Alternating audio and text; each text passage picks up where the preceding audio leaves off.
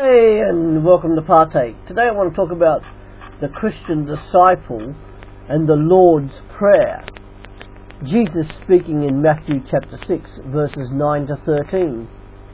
This then is how you should pray. Our Father in heaven, hallowed be your name. Your kingdom come, your will be done on earth as it is in heaven. Give us today our daily bread. Forgive us our debts, as we also have forgiven our debtors. And lead us not into temptation, but deliver us from the evil one. For yours is the kingdom, and the power, and the glory forever. Amen. This is in all probability the prayer that is most frequently used and repeated by those professing to be Christian disciples, and also by those who are not. It is often called the Lord's Prayer. This is not because Jesus himself would have prayed it, for as he was sinless, he would have had no need to have said to God, "Forgive me my debts," Matthew 6 verse 12. It was given by Jesus as a model for his disciples' prayers to be like. Hence Jesus saying, "How you should pray," Matthew 6 verse 9. When it is spoken and prayed, I wonder if some people truly understand what is being prayed. Father.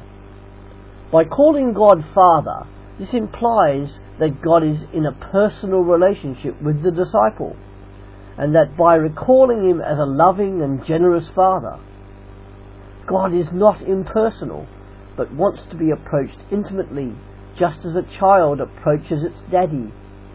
By saying our Father, the individual Christian disciple should realize they are not alone, but that they are part of a wider church family. Holy. When we call God holy, it is symbolic of our intimate adoration of him. It means we are to place him and his purposes at the top of our list. God is to be our number one priority in all aspects of life and the world. His glory, his kingdom, and his will are to be our supreme concern, high above our own needs and the needs of others. Kingdom. God is a king and he rules. This is where the Christian disciple prays that the gospel will spread far and wide, and that God's kingdom will grow until the time when Jesus Christ returns in glory to rule with majesty and honour. Will. As God is holy and a king, his will is already being done in heaven.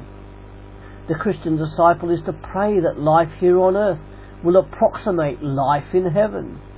The Christian disciple, wanting to place God as number one priority and to see God's kingdom spread, will also pray that God's will be top priority as well. They are the three priorities for a Christian disciple: that God will be number one, that his kingdom will spread, and that his will be done on earth as it is in heaven. And supply. This signifies that the Christian disciple is needing to rely on and trust in God for all things that are necessary for life to continue. So often, particularly in the Western world, we rely on our own finances, our own goods, to supply our needs, and forget that God has provided for all our needs that way. As Christian disciples, we are to be thankful for all the good gifts that God our Father has supplied to us, often without our needing to ask him. Forgiveness. Forgiveness, of course, is a major part of Christianity, both in the way that God forgives us when we come to him in penitence and repentance, but also in the way Christian disciples forgive others and themselves. Asking for forgiveness can be one of the hardest things we need to do. In times like that, we need to stop and consider Jesus Christ and the enormity of his forgiveness. If he forgave us for all we have done wrong, then we should also forgive others, regardless of how difficult that might be to do. Forgiveness deals with our emotional responses towards an offender. Forgiveness enables us to have the same openness toward the person after they offend us as before.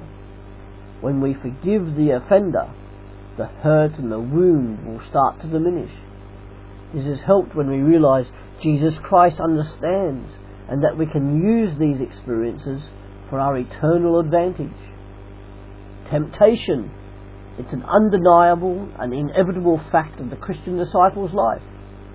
But it is good to know that temptations are common experiences for all Christian disciples and not just for individuals, no matter what we may think. An important thing to note is that temptation itself is not sin. Rather, it is the giving into temptation that causes the Christian disciple to sin. One of the keys to living a righteous life and not sinning is by dealing with temptation the very moment it confronts us.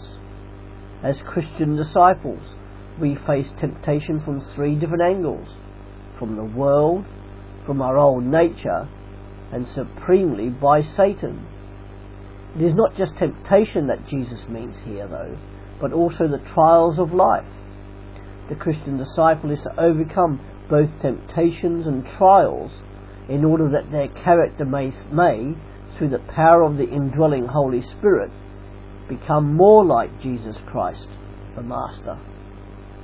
Deliver. This is better translated as evil one rather than evil. Satan is the one who tempts the Christian disciple. It is he who leads the world and our old nature to tempt us. It is he who suggests to the Christian disciple not to forgive others and to trust in themselves for their own needs. It is he who does not want God to be number one, or for his will to be done on earth as in heaven. It is he who does not want God's kingdom to be spread. Neither does he want Jesus Christ to return in majesty and glory. Therefore, as Christian disciples, we are to pray for these things, and that we need to rely and trust on God for delivering from Satan, who wants to snatch the Christian disciples' inner joy and dependence upon God. Your power. How can God deliver us from temptation, trials and Satan? He can, because he is always all-powerful and eternally almighty. Christian disciples are to rely on God's strength to overcome temptation, trials and Satan, and not to rely on their own strength. By relying on their own strength, failure is imminent, but by trusting in God and his power and strength, overcoming temptation, trials and Satan is assured. Your glory. What is the aim of a Christian disciple? To give all glory to God, regardless of what personal achievements have been gained. His glory is to be our supreme concern, so that God is number one in the life of the Christian disciple, that his will is done in the Christian disciple and in the world, and that his kingdom continues to spread and grow until Jesus Christ himself returns in majesty and glory. For more to think about, please do read for yourself Matthew chapter 6, verse 9 to 13. Ask yourself the following questions, writing them down if you can, and see how you respond or react to them. Then why not share your answers with your spouse or a close friend, so that you can pray over any issues together. Question 1. In what ways can I, as a Christian disciple, adapt my prayers to follow this model given by Jesus? Question 2. How can my prayer life reflect attention on God's name, will and kingdom? Question 3. How often do I lead myself into temptation and blame others for it? As ever, if you have any comments to make on this, please do contact me at partake@hotmail.co.uk. Thank you. And that